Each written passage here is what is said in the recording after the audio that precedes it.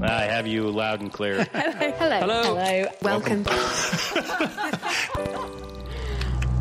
Science. And that is to say, physics, medicine, nature, or space, time, the brain, life, the universe. Hello, welcome to The Naked Scientists, the show where we bring you the latest breakthroughs in science and technology with me, Chris Smith, and with Izzy Clark. This week, we're sorting through recycling and how it works. What happens to the stuff you put in your recycling bin? And is the system actually working? And in the news, the artificial leaf that turns CO2 into fuel and how to stop cybercrime. The Naked Scientists podcast is powered by ukfast.co.uk.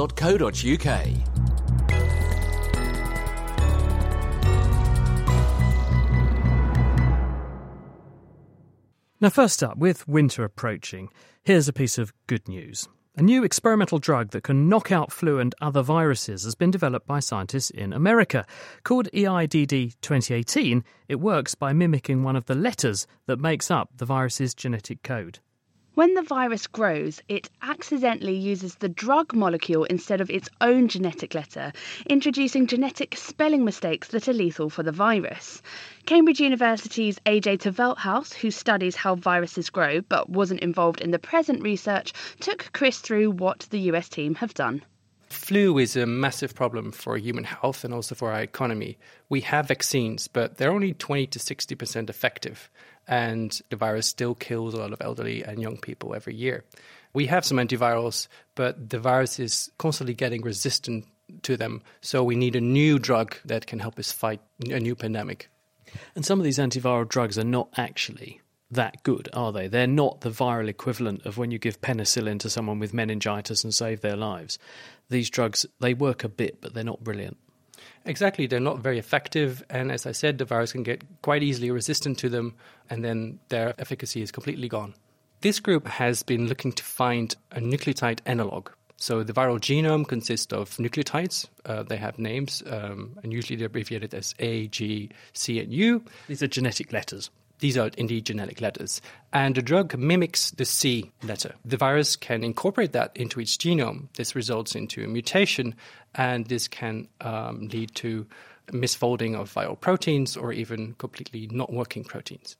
I get it. So you would give cells that are infected with the flu this molecule, and when the virus is making copies of its genetic information, it mistakes this one that's the drug for the chemical it should be putting in, and it messes up the sequence of the viral genetic information. That is correct.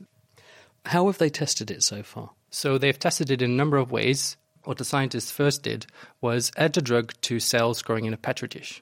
Normally the virus would kill these cells, but in the presence of the drug it wasn't able to. The cells were basically healthy and cured.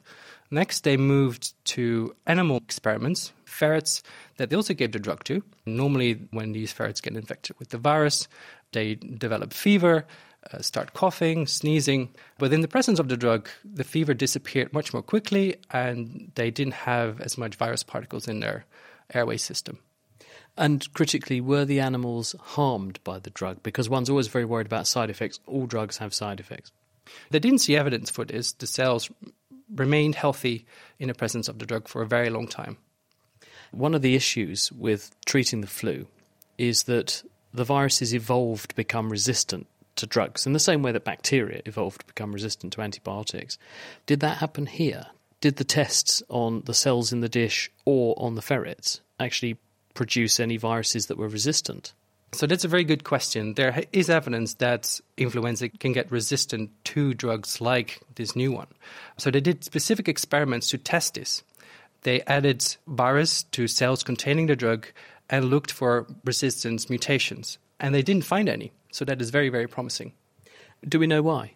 It could be that it is very difficult for the virus to make a resistant mutation. Maybe it needs to mutate at a couple of sites at the same time to be able to cope with the drug.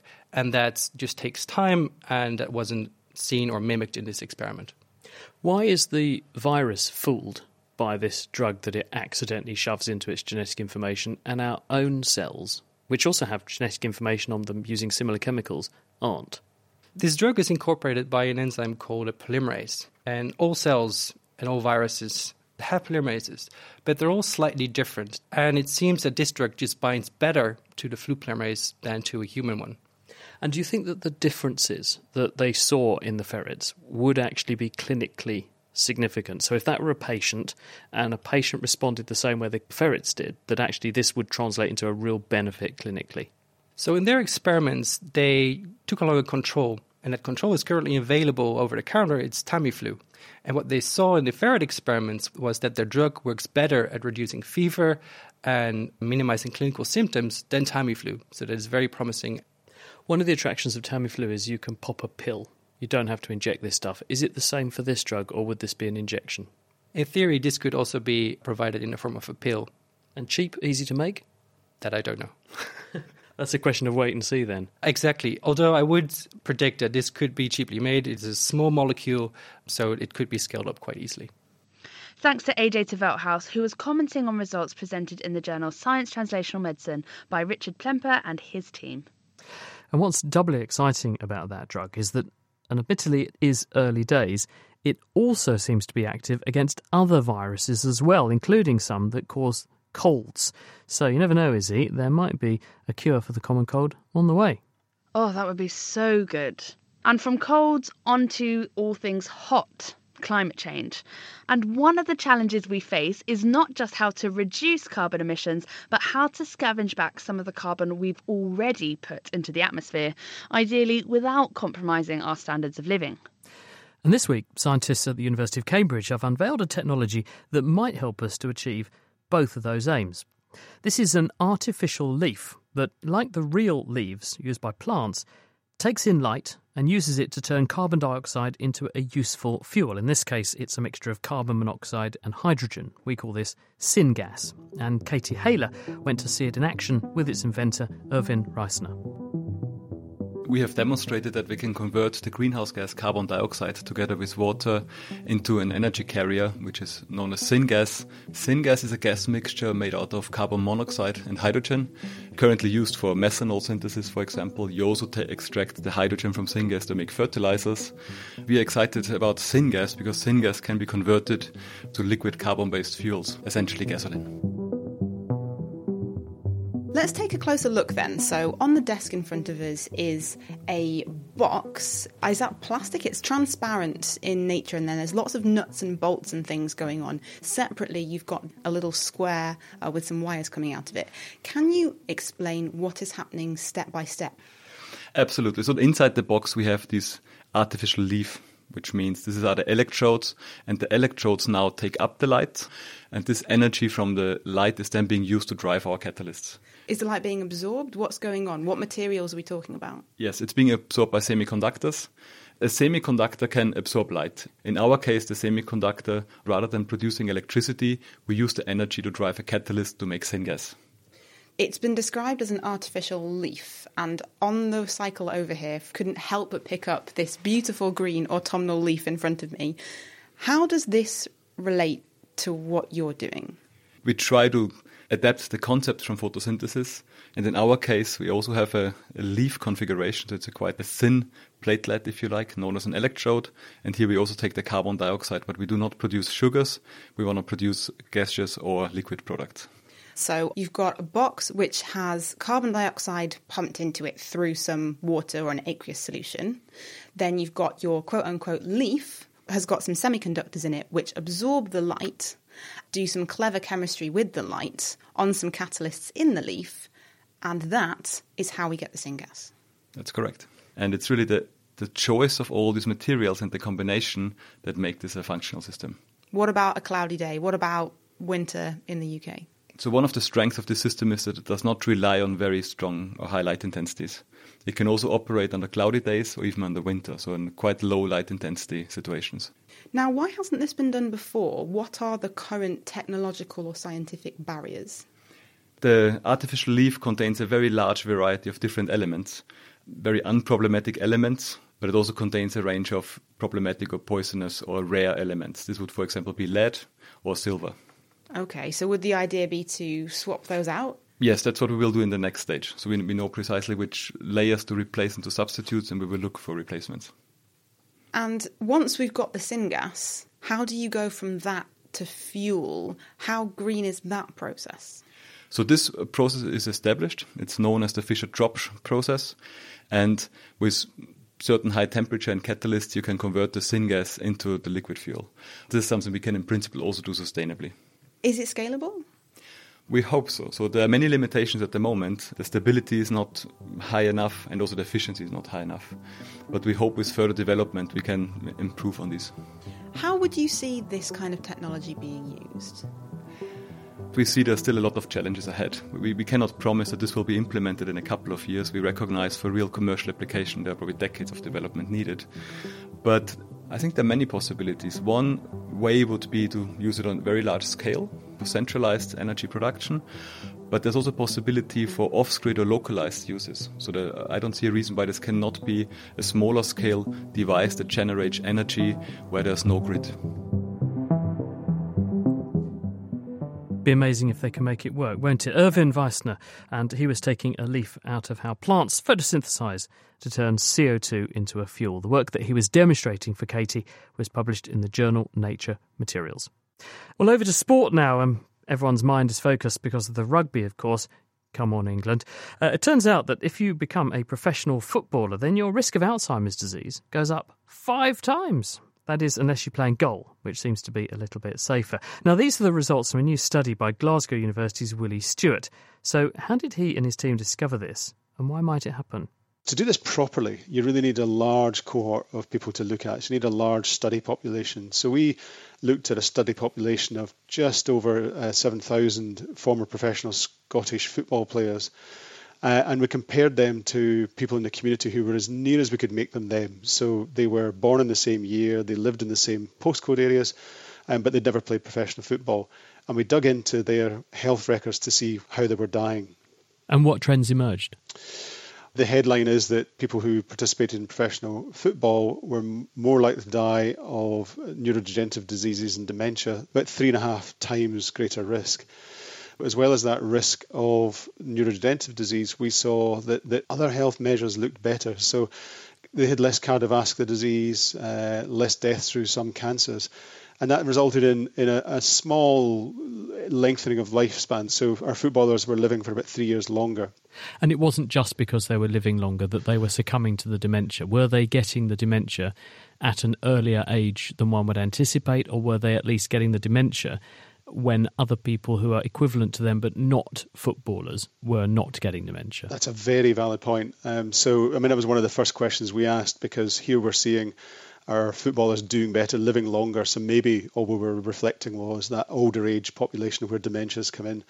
So what we could do, because we had a properly set up study with lots of individuals to look at, we factored into it the benefits they were getting in cardiac disease and cancer. So we could factor those in.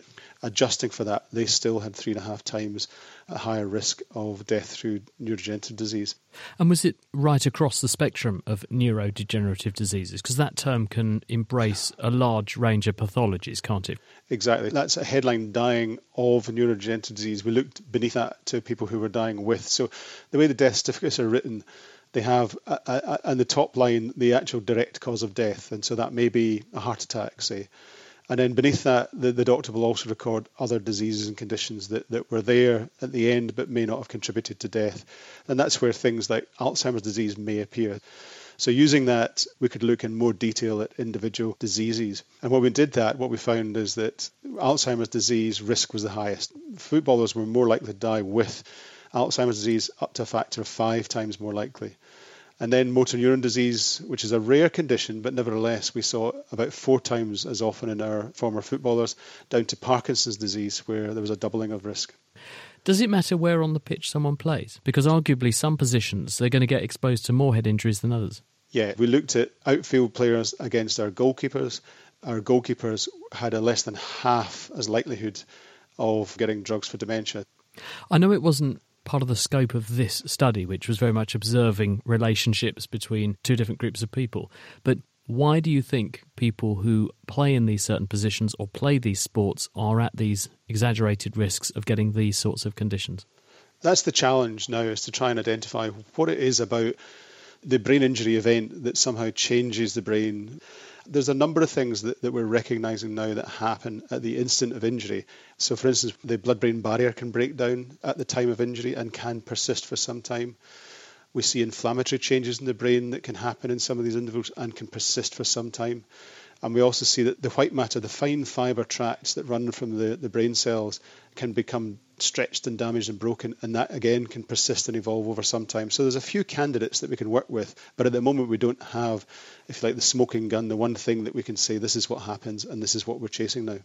Can you say, though, what would be the best way to mitigate this? Is it just to say to people, we've got to ban heading of the ball? Because the Football Association or representatives of that movement have said, oh, well, we're going to have special monitoring for people who have a concussion or have a head injury on the pitch. But from what you've been saying, by then the horse has bolted, hasn't it? It's too late. They've already sustained what could be eventually a life-changing injury when they're older. So, I mean, I think it's important to say that one concussion, one mild brain injury, we haven't got evidence yet would be a risk later in life. So it's still okay to bang your head and not worry too much about dementia. That's important. But it's the cumulative effects. And so while we may take years to figure out what the pathology is that's driving this, I think there's enough in the evidence from our recent publication and work going back several years to say, can we do something to reduce the cumulative small impacts that may not even cause any significant injury that we can detect? So can we cut back a bit on things like training for heading during the week? Do we need to do it as often as we do now? Do we need to do it as many times in a week as we do now? So is there ways of just making those changes that could be the difference in the long run? Interesting, isn't it? Willie Stewart there, he's from the University of Glasgow. The study showing that link between brain diseases and professional football was published this week in the New England Journal of Medicine. Hiya, I'm Phil Sansom, and I host the Naked Genetics podcast. Genetics is huge right now. From those home DNA testing kits to futuristic gene therapies to treat diseases. And if, like me, you're just trying to get a grip on what genes can and can't tell you, then this might be the show for you. Each month, we are telling scientific detective stories and shining a light in directions you might not expect, like gene sequencing a puppy. Bruce, Biscuit. Or maybe tearing apart a flower. Oh boy, you've taken all the parts off. Well, that one I messed up, so that shows you how good he had to get at this. And even drinking a bunch of gin. That's very refreshing. Don't miss out. Subscribe to Naked Genetics wherever you get your podcasts.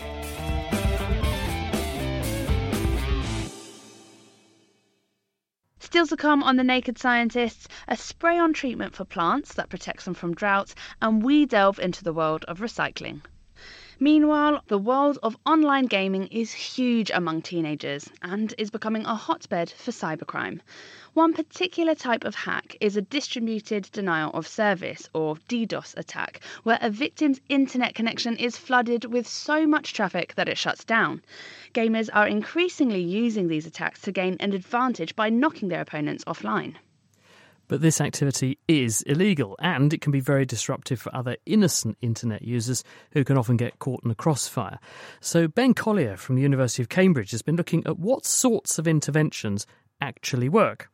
Now, putting people in prison and stiff penalties don't actually seem to make very much difference, but taking down the computer networks that are used to do these sorts of attacks does work pretty well, but best of all is just a plain old simple tap on the shoulder with an online warning message to the people who are commissioning the attacks. And Adam Murphy heard why. We've been looking at a particular type of cybercrime called DDoS. It's like, when you go to visit a music festival website, when the tickets open and everyone crashes the server because there's too many people going on. It's basically like that, but it's been weaponized as a form of cyber attack. So what we've done is we've used a bunch of detection techniques, looking at what the police are doing and seeing whether or not it works. So how would you go about actually doing that to someone else's computer? There's two ways you can do it. So the first one is called a reflection and amplification attack. That's where you look for computers on the internet that are poorly configured and you send them a signal. But when you send them the signal, you pretend to be the victim. So you send this signal to them. It's quite a small signal, doesn't take up much resources for you. And they send a very, very big signal back. But instead of sending it back to you, they send it back to the victim. The second way is using botnets. essentially infect other people's computers using computer viruses and get control of them, and then use these to send lots and lots of these signals and packets of information and overwhelm people's computers. Why would you want to do that? So what are people looking for to use these for? There's a range of different reasons why you might want to knock someone offline. So first, and one of the most common ones we see, is computer games. So if I'm playing an online computer game, like Call of Duty or something, and I'm not very good at it, and my opponent's beating me a lot. I can relate to that. Yeah, me too. Then I might want to annoy them or get back at them by booting them off the internet. And then I would use this service to find out their IP address and then knock off their home connection, basically. But the problem is then you might knock off everyone else who's on, in their village or whatever that's on the same sort of set of servers, basically. There's some more sort of nasty stuff as well, although those are obviously serious too. So you might want to blackmail a business or another website, by saying, we'll take you offline unless you pay this much money. And then we get into the really serious stuff. So you can use this against infrastructure. For example, you could use it to take like a hospitals' public systems offline, any kind of public service or things like that has a public-facing IP address. You can use this to take it offline, basically. Why do the interventions that work, so taking down the infrastructure and messaging people, why do those interventions work so well? So for the infrastructure, we think that's because it's a very centralised market. So actually, there's around about 50 of these services, 50 or 60, doing any real number of attacks at any given time. But actually, there's a lot of reselling going on. So there's a small number of people, maybe 10 to a dozen, that are actually running most of the infrastructure, a small number of services, and they basically sell on to the other services their capacity. This means that if you take down the infrastructure, it causes a lot of knock-on effects for everyone else. And actually, the people that run the infrastructure, so the server managers, their job's really, really boring. So they're actually quite easy to dissuade. And when we saw this big FBI sting, actually, we saw lots of these server managers who the networks depend on say, yeah, I'm done. I'm not interested in this anymore. The messaging intervention's a bit more complicated. I think possibly the reason behind it is a kind of like digital guardianship sort of thing. One of the things people often say about cybercrime is that it's often difficult to know online what's legal and what isn't, or when you've crossed that boundary. And I think for a lot of these people, there's a lot of basically young kids doing this stuff who are doing this, but they don't really realise it's illegal. And actually in these communities, a lot of people will say, oh, it's not illegal, it's fine, the police don't care about this stuff. But I think if you're a 15-year-old kid and you're sort of searching for this stuff, these adverts hit you basically as soon as the thought's forming in your mind that you want to do it. Bear in mind the thing you're about to do that we can see you about to do because you're Googling it is illegal, just so you know. So it's kind of like a tap on the shoulder, basically saying, we're watching you. And we think so the timing and the targeted nature of the adverts is actually causing this effect. Some very important work. That's Ben Collier there, and that work on cybercrime has just been presented at the ACM Internet Measurement Conference 2019. And finally, from the cyber world to the real world now, the Earth's climate is predicted to heat up over the coming years, and that means droughts are also expected to become much more common. And droughts are a really big problem for farmers. At the moment, they're costing some $30 billion a year in lost revenue and lost crops and compensation. So can science help? The answer is possibly, thanks to a new spray-on treatment called Opabactin that artificially activates a plant's natural drought response. The idea would be to use it to prepare plants before disaster strikes, making them more resilient when the worst happens. To find out how it works, Phil Sansom met up with Cambridge University plant scientist Jim Rowe, who wasn't part of the research but works on similar aspects of how plants grow. So they've made a new chemical that activates the plant's own drought stress responses. When you spray the plants with this chemical, they stay greener for longer when you then stress them. What is this chemical? So actually what they did was they took an existing chemical that occurs in plants that's actually a plant hormone called abscisic acid, and they then looked at the molecule it binds to, which we call a receptor. They looked at lots of different chemicals and designed a new one that binds the receptor even more strongly than abscisic acid. Oh, so it does something similar to something that actually exists in nature already? Yeah. So we would call this a hormone analog. Plants normally under drought stress and stressful conditions will produce this hormone, abscisic acid, and this basically will tell the rest of the plant, water is scarce, we need to look after it and try and survive this. Now, call me crazy. I knew animals had hormones. I didn't realize plants had hormones too. Yeah, and they do a lot of similar things to animal hormones. So they might control the way that plants grow and develop. Stress responses such as drought or response to pathogens or response to being eaten. Now tell me, how does abscisic acid work? Abscisic acid is, we think, mostly made in the leaves. What it does is it will close the small holes in the leaves that are called stomata to help the plant lose less water in response to drought. It can also control the way that the plant grows and develops under stress. So, for instance, a small amount of abscisic acid will stop plant roots growing sideways and make them grow down to try and get to deeper water. It just does loads of different things that help it when there's not much water. Yeah, it has a whole plant effect and does lots of different things in lots of different places. That's amazing. Yeah, I think so too. So does this new compound work in exactly the same way? It's hitting the same receptors that abscisic acid is. It won't happen in exactly the same way, quite possibly, because there may be other signals that would normally happen in the case of a drought, but it's mostly activating the same response. Are there any downsides for a plant if you give it all these drought responses? Yeah, there are. It takes quite a lot of resources and investment to protect yourself from these stresses. And so if you're shuttling all your resources to protection, you might get short and stunted plants. But it's worth it. If a drought is coming along, then yes. So this must be useful when there are actual droughts out in the world. I think that's what the authors are hoping. Obviously, this hasn't been tried outside yet, and it's mostly early days. But this sort of approach could lead to much higher yields in water-poor years. Drought is one of the leading causes of crop loss globally. And the trouble is, whereas we can predict the weather next week, we might not know that in a year's time there's going to be a massive drought. Yeah, and next week even is a bit of a toss-up. Do you think, in theory, you could just spray this on your crops? How long would it protect them for? The initial work in the paper shows that if you spray a high concentration, you will maintain an abscisic acid-like response for 5 days.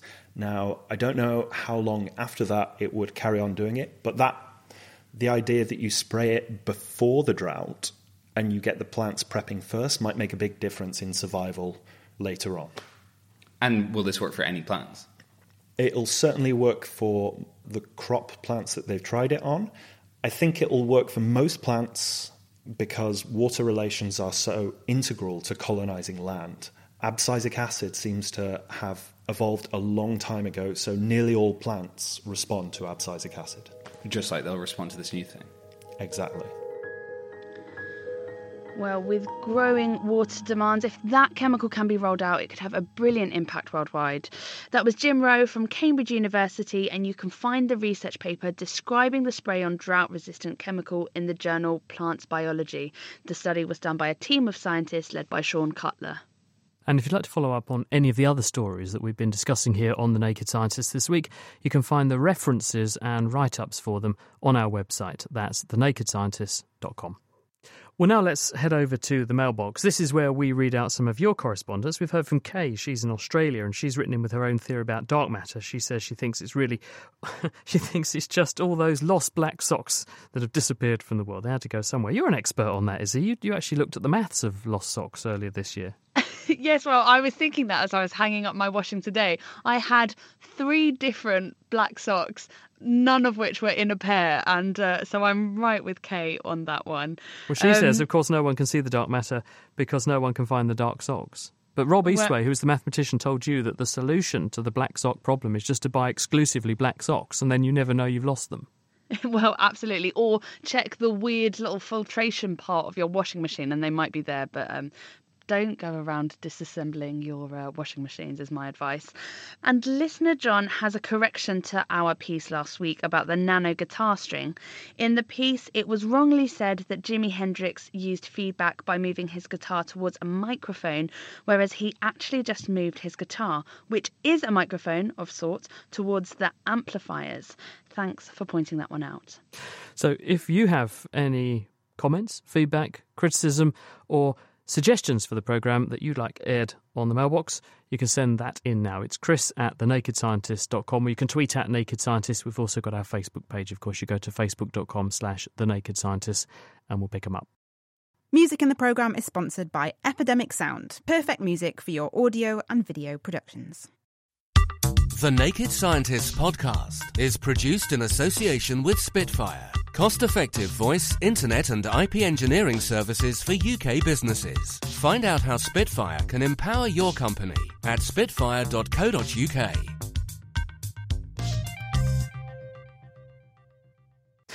Now this week, we're diving into the bins and rifling through rubbish because we're trying to figure out what is going on in the world of recycling. The average Western country produces far more recyclable waste than it can deal with. And ever since China stopped importing most types of waste last year, we've seen crisp packets and margarine tubs piling up in illegal dumps in countries like Malaysia. So what is going on? Is our recycling system still working? And what does the future hold?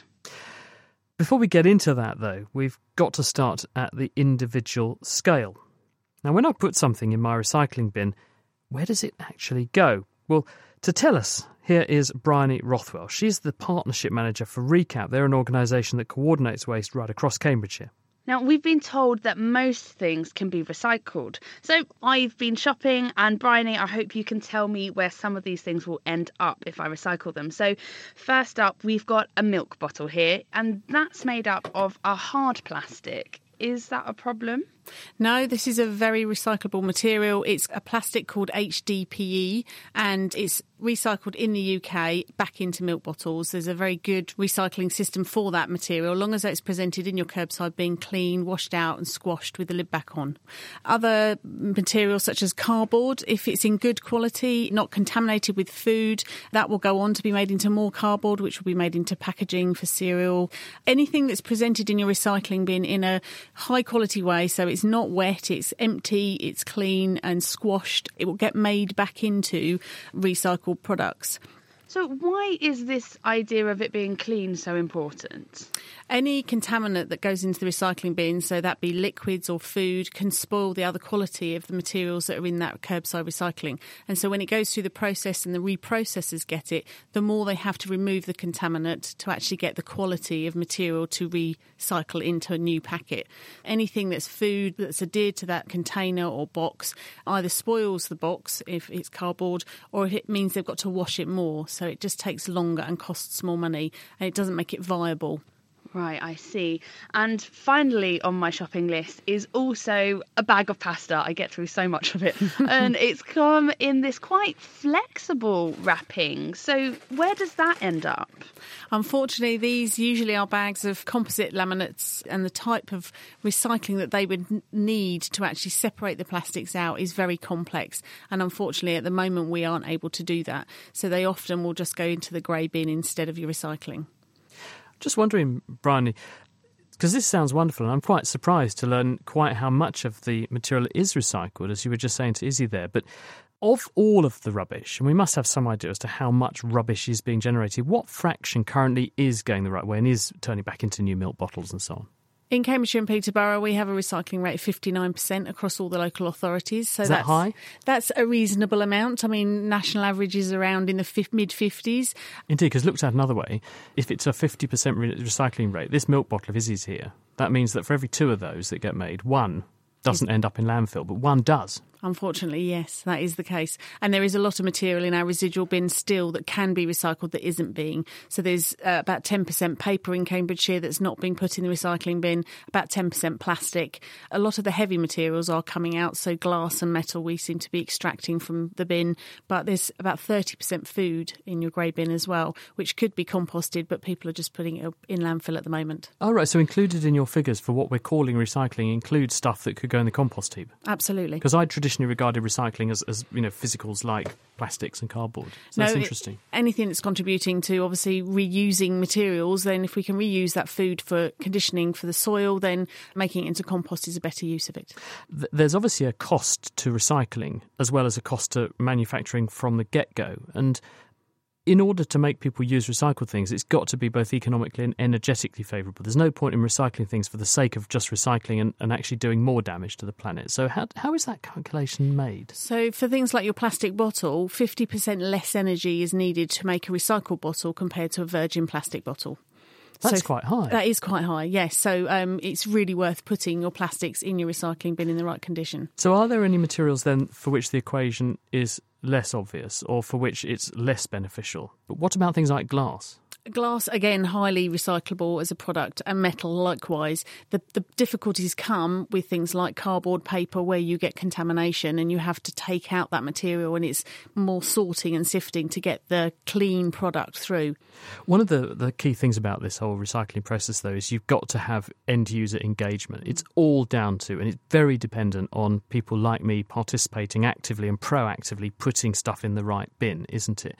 So as a member of my family said to me today, when I said we were going to come and talk to you about recycling, and she said, why is there no machine that could just take a bin and sort it all out? Problem solved. Well, a lot of the waste that goes into the blue bin or the mixed recyclables is sorted by machine at the other end. Unfortunately, the best recycling rate in the world are usually where the human beings sort it before they put it in a bin. Wales is the third highest recycler in the world, and they have a curbside sort process that means that human beings have to put it all in the right bin before. Very expensive, though. Very expensive, unfortunately, but that's one of the things that the new resources and waste strategy is looking at, is whether local authorities should move to that kind of system. Bryony Rothwell from Recap, thank you very much indeed. Now, Izzy's got one thing left in her shopping bag. Izzy, you are a bit fond of cats by the look of things. There's some cat food in here. Yes, if anyone goes on my Twitter, you'll just see constant photos of my pets. So the final thing on my shopping list is a pouch of cat food. I can't put this in my blue bin, even if I wash it out, because it's not made purely of plastic. Instead, it's a plastic aluminium laminate. It's a decent material environmentally because it's so light compared to aluminium. So it saves resources and fuels when transporting it. But until recently, it couldn't be recycled at all. It's very similar, isn't it, to these packet drinks as well, which are almost the same shape. It's almost like they've started to put cat food in a packet drink packet, isn't it? But you know what I mean? They're those foil pack things. And these are these aluminium laminates, which previously have been a big headache to recycle. But actually, this is all going to change because there's a company called Enval, and they've developed a process that can separate the plastic away from the aluminium, and they say they can then recycle both, and this will hopefully get to the bottom of some of the challenges that Bryony was just talking about. Phil Sampson went to visit the plant and to meet Enval's CEO, his name Carlos Ludlow Palafox. We have baby food pouches, we have paint tubes, we have sachets, bags for instant coffee, pet food pouches. Plastic aluminum laminates are being used for all sorts of products, and what we have managed to do is to create a process that actually renders these things, plastic aluminum laminates, recyclable. Before they weren't recyclable? Before they weren't recyclable. We separate plastic from the aluminum. It's a chemical separation in the sense that we pyrolyze the plastic. Pyrolysis is a process where you have something that could burn, but you apply that energy in the absence of oxygen. Therefore, that something that could burn doesn't burn because there's no oxygen. It just degrades into other things. In the case of a plastic, if you pyrolyze a plastic, you heat it up to very high temperatures, in this case around 600 degrees. And because the plastic came from oil in the first place, what we do is to produce an oil similar to what you have in crude oil. So you are turning back plastic into its original crude oil. We feed the packaging into the shredder. All the pouches, sachets, tubes, etc. get shredded into flakes. and that goes into the oven. We use microwaves to heat up the reactor where the reaction takes place. Microwaves. Microwave-induced pyrolysis. Correct. Gotcha. And now some of the listeners, I'm pretty sure, will think, how on earth are you heating up plastics using microwaves when I know that if I put a plastic dish with soup in the microwave oven in the kitchen, the soup heats up, but the plastic doesn't. So how do we do it? Well, we heat up carbon with the microwaves, and once that carbon is hot, then we start the addition of material. So the microwaves don't actually heat up the thing that you're changing? Correct. So the microwaves heat up carbon, and then the carbon transfers the heat by conduction to the material, the plastic. The plastic pyrolyzes. The gases that are the pyrolytic gases escape the reactor, and we cool them down. About 75% condense into an oil, and around 25% of what was plastic remains as a gas, and that gas we feed into an electricity generator that then feeds the microwaves to produce the energy that we need for the process. So you can use only a quarter of the petrol product, basically, to power the rest of the plant? Correct. The aluminum, on the other hand, it forms flakes that then we melt and form ingots. So all this that Carlos is describing happens inside a big industrial building where Enval has set up their plant. So I asked him to show me inside. Wow. Well, this is it. This is where the magic takes place. It's really, really big. For a pyrolytic process, it's actually quite compact. That big box, for all practical purposes, is a very large microwave oven. Much larger than the one that you have in your kitchen, 2 by 2 meters. And more importantly, in power, is 150 times more powerful than a house one.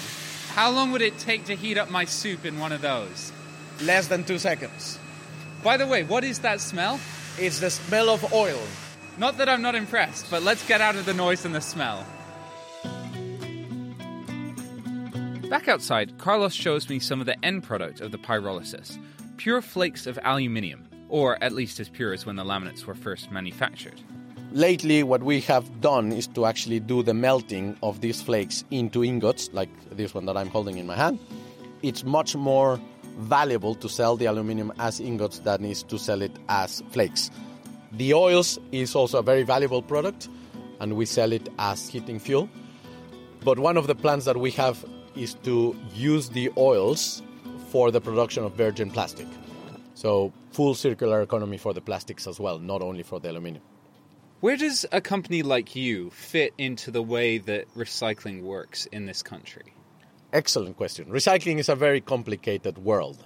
When a new material comes out, the waste sector normally is very slow reacting to those kind of things.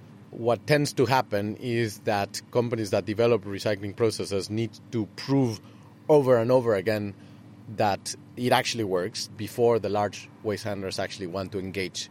We recently decided that we're going to stop wasting time waiting for large waste handling companies to buy plants from us, and we're going to put more plants ourselves. But if it's the waste operator's job to recycle stuff that can be recycled, why aren't they just picking this up? Well, it's very complicated because some of the contracts between the waste contractors and the local authorities or the county councils are insanely long, 20 years long. And the waste composition of 10 years ago has nothing to do with the waste composition these days because brands change the kind of packaging that they use. So you say, well, they have a duty to collect and recycle. Yes, from Sterling point of view, when that duty is established in a contract. But if a new material comes in the middle, they have absolutely no duty to collect absolutely anything. Even worse, they have no incentive whatsoever. Because for a waste handler, whether a pouch of baby food gets collected or gets landfilled makes zip difference to them because they get money either way. You're joking. There's no incentive for them to recycle something. Not necessarily for the waste handlers. A lot of the waste sector, the traditional waste sector, says, why do we bother doing more complicated operations if we can just carry on pushing stuff in the ground? So unless they are forced to do it, they won't do it. I find it quite shocking that it's not as simple as if you can recycle something physically, then you just whack it in your blue bin and it'll get to the people who can recycle it. No, it's really not that simple. Sometimes it has nothing to do with the materials. So what's it like being in this industry? It is fascinatingly chaotic. That was Carlos Ludlow Palafox from recycling company Enval. Now, this week we're looking at recycling and what we can and can't recycle, and how policy needs to change in order to help us do it a bit better. Well, recycling isn't just a technological problem, it's an economic one as well. At every stage, from us washing out our juice cartons to waste management companies selling great bales of recyclable plastic, it comes down to incentives. Like Carlos has just said a moment ago, it is fascinatingly chaotic. And some people are sceptical about whether it even works. Roland Geyer is one of those people. He's a professor of industrial ecology at the Bren School of Environmental Science and Management in California, and Adam Murphy had his opinion on the state of recycling. The only environmental point of recycling is to displace primary material production, which means that turning scrap into secondary material needs to be cost competitive with primary material production, and also the secondary material needs to have technical specifications that are similar or ideally equal to those of primary material. For plastic in particular, the economics of plastic recycling simply don't work. And you could say it in two ways. You could say plastic recycling is too expensive, or you could say virgin plastic production is too cheap. Does that mean as well that when you use something for plastic and you recycle it, it has to be used in something of lower quality at the moment? Very often that is true, yeah. It is not necessarily true, but in practice right now, the way we design our products makes it difficult then to get a clean single polymer stream of recycled material. The way we use it and collect it, it becomes contaminated. And plastic is a vast group of very different materials. So if you want to recycle plastic, you actually need to separate the different polymer types. Why is it then that recycling doesn't reduce the amount of primary material that we use? Unfortunately, there's not just a single reason, there are actually several reasons. First of all, if you want a competitive recycled secondary material, you have a couple of hurdles that you have to take to get to that point. You need a well-designed collection system that allows you to then separate the polymers and keep contamination to a minimum. The next hurdle is you need good recycling technology. So you need something that really works for the type of scrap that you've collected. The next hurdle is that you actually need a market for your secondary resource that you just generated. There are many recycled plastics that are not very desirable, so no one really wants to use it to put it into their products. And to make things worse, even if you have a fairly desirable secondary material, there is no law of nature. Physics doesn't say that if we increase our secondary plastic production, primary plastic production has to come down, right? This is a market-mediated effect.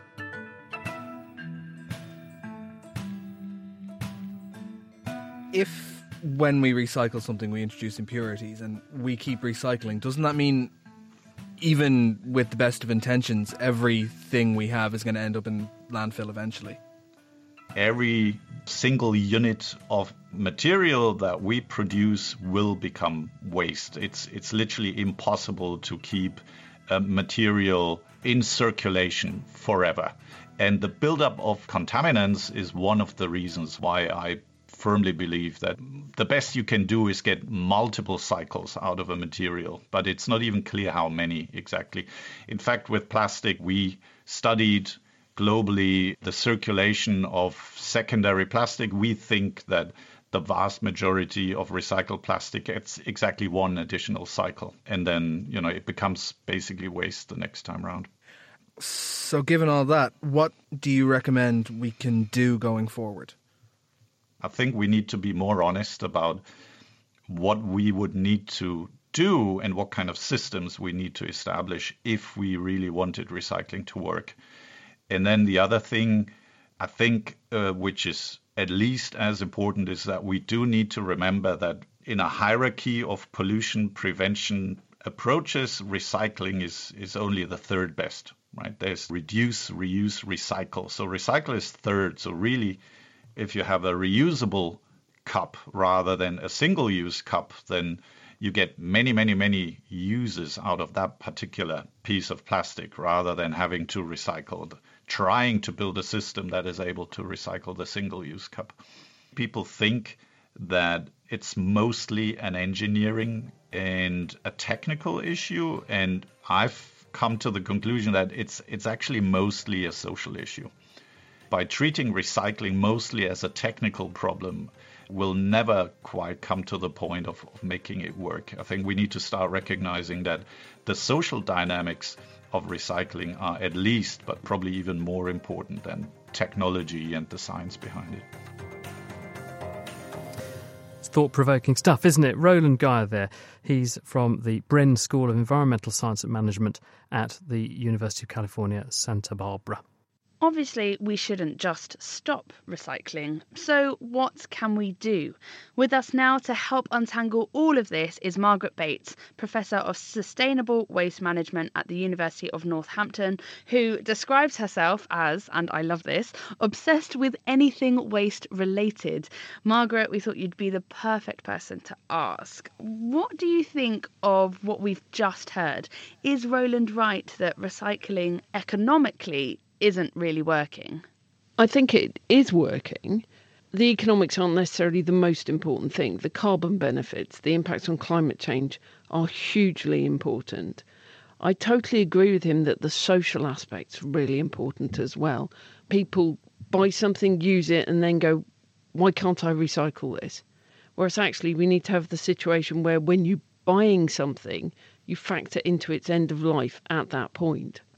Comments were made earlier about our infrastructure really hasn't kept up, and it hasn't. Changes in waste over the next 20, 30 years will need an investment of about 35 million. And to be honest, when we're talking about big waste handlers, they don't really exist anymore. They're resource management companies. They spend a lot of time and effort in making sure that the way we collect things is the best way to recover the value as much as possible. Margaret, can I put something to you? Because I was cleaning my teeth today, and yes, indeed, my dentist would be delighted. Well, actually, maybe not, because it means I make fewer visits. But I bought myself a number of years ago an electric toothbrush, and I've been delighted with it. It's lasted 8 years. But now I've got to the stage where the battery has clapped out. It doesn't survive more than 2 nanoseconds away from the base station charging, and I'm going to have to throw it away. What infrastructure is in place to recycle gadgets like my toothbrush? There are a number of sort of high streets where you can take your electricals to be recycled, or you can look on Recycle Now, which will show you where you can recycle materials. But you don't necessarily need to buy stuff. So perhaps there's an opportunity to have a leasing model on a toothbrush where you don't buy it, they still own it, and then when you've finished with it, you give it back to them and they swap it for another one that might be repaired or refurbished or just have a new battery in it. I take it you're referring to the body rather than the brush head. You wouldn't want a second-hand one of those, would you, Margaret? I really wouldn't want a second-hand one. I'm not sure I want to use mine twice. No, I mean, the cynic in me is thinking, is this engineered obsolescence to make sure I go and buy another toothbrush? Because it's not in the manufacturer's interest, is it, to make something which, if it works too well and lasts too long, they can't sell me another one. There's always going to be that tension, isn't there, with industry, where they want to make something that lasts a certain time, which incentivises you to go and buy another one. But that's why we need good policy, good what's termed extended producer responsibility. So it incentivises things that last longer, that are easier to repair, and then easier to recycle at the end of their life. What fraction of goods and products are currently being built or designed with their end of life in mind at the outset? We have absolutely no idea, really. End of life isn't a factor in the manufacture. We're getting better. So if you look at plastic bottles, for example, the average recycled content of a plastic bottle is about 15%, but that's going up, and there are government plans to tax people extra if they don't put a minimum of 30% recycled content in. Have they actually gone in further up the food chain, as it were, and said you can't design stuff before you've come up with a valid plan for how you're going to deal with it when it's died? That's what the extended producer responsibility legislation's about. But interestingly, as a householder, we don't have that. So there's a system called Pay As You Throw, where every wheelie bin produced in Europe since 1996 has a microchip housing in it. And in many countries, householders are charged proportionate to how much waste they produce. Whereas you and I can throw away as much as we like and still pay the same amount of council tax. Bit dodgy that, though, isn't it? Because it incentivises people to either fly tip or go and chuck it in someone else's bin, and then your neighbour ends up paying for your rubbish, don't they? Well, no, not really. I mean, if they put the price up of your shopping, do you start shoplifting? Most people do the right thing and will try and change their behaviours to make sure they carry on doing the right thing. And this is really common throughout Europe and other parts of the world. Even tried it recently in Guernsey, and it's reduced the amount of waste people produce. And that's what we really need to look at. We focus very much on recycling. Recycling isn't the top of the best things we should be doing. It's not even the second. So we should be reducing the amount of waste we generate. And sadly, charging people proportion to how much waste they produce is one of the good ways of doing that. I think the most poignant point that Roland Geyer made when Adam spoke to him was to say that there are lots of people who think they're doing the right thing by going and buying stuff that's labelled up recyclable, but just because it's recyclable, as Brian is saying, it doesn't mean it gets recycled. And so really what we need to do is to shift the mindset of people onto making that demand for things that have been recycled, not just are recyclable. Yeah, we need to start off by not buying things we don't need. If we do buy stuff, we need to make sure it's got a high recycled content. Then we need to reuse it as much as possible. And then when we've run out of any use for it, then recycle it. So it's part of looking at the whole life cycle of how we interact with our stuff. Wonderful point to finish and some sage advice. Margaret, thank you very much. That's Margaret Bates. And before her, you heard Roland Geyer, Carlos Ludlow Palafox and Bryony Rothwell. And we just have time for question of the week. And this super cool question is from listener Mike. When the outside temperature is hovering around the freezing mark, the condensation or dew on my automobile windshield is in a liquid state. But if I wipe the windshield, the liquid water changes to ice. Why is that? It can be a real pain. One moment you're just wiping your windshield on a cold morning. The next, you've got to go about taking all the ice off. But what's going on? I reached out to Liz Thomas, paleoclimatologist at the British Antarctic Survey here in Cambridge, to find out. This is the result of a phenomenon known as supercooling, the process of lowering the temperature of a liquid below its freezing point without it becoming a solid. This happens because they lack something to start the freezing process, called a seed crystal. This can happen to water bottles too. You can put them in your freezer and they won't freeze. That is, until you give them a knock. On a cold morning, when the temperatures are close to zero, the water vapour in the air, or the dew in your windscreen, is in this supercooled state. The action of spreading the supercooled droplets over the cold surface of the windshield turn the water vapour into ice. This is because the windshield is generally colder than the surrounding air. Sloshing the water around on your windshield, then, makes a point the water can freeze from. So, you're a superhero. You can turn water into ice with just your hand. But it's not all so chill. Another example of supercooling is freezing rain. In this case, the rain droplets become supercooled in the upper atmosphere, but remain as supercooled droplets until they reach the Earth's surface, where they turn into ice. This can be a real problem for aeroplanes, where the ice can build up rapidly on the wings and make flying incredibly dangerous. And as Alan Calvert pointed out on the forum, supercooled water can freeze in seconds. So thanks to Liz Thomas for giving an answer to such a nice question. Next week, we're answering this one from Vinny. I have read mosquitoes have a preference for blood type and prefer people with type O blood over those with type B, but prefer type B over type A. Is this true? And how do they know the difference between types? Well, if you can answer Vinny's question, email chris@thenakedscientist.com, find us on Facebook, tweet @nakedscientists, or join in the debate on our forum. That's thenakedscientist.com/forum. That is actually a very good question, isn't it? How does a mosquito know your blood group before it bites you? I definitely now want to know, and what is my blood type? Oh my goodness, I'm overthinking everything. That's it for this week. Thank you very much to Phil Sansom, who put the programme together. Do be sure to tune in at the same time next week when it's Q&A time. This is where you ask the questions and we put them to a big brain panel of people who will answer them for you. If you have a question, speaking of which, you can send it in now. It's chris@thenakedscientist.com. Don't forget, we do have our donation drive running. We do have a target we have to try and reach. And if you can help and you enjoy this programme and you tune in each week, and we know there's a lot of you, we would ask you, please do support us with a modest donation. We've made it very easy, very safe and secure. You go to nakedscientist.com/donate. The Naked Scientist comes to you from Cambridge University and is supported by the EPSRC and Rolls-Royce. I'm Chris Smith. Thanks for listening. Until next time, goodbye.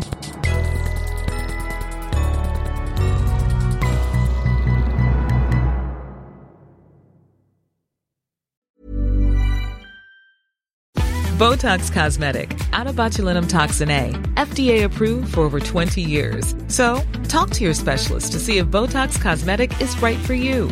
For full prescribing information, including boxed warning, visit BotoxCosmetic.com or call 877-351-0300. Remember to ask for Botox Cosmetic by name. To see for yourself and learn more, visit BotoxCosmetic.com. That's BotoxCosmetic.com.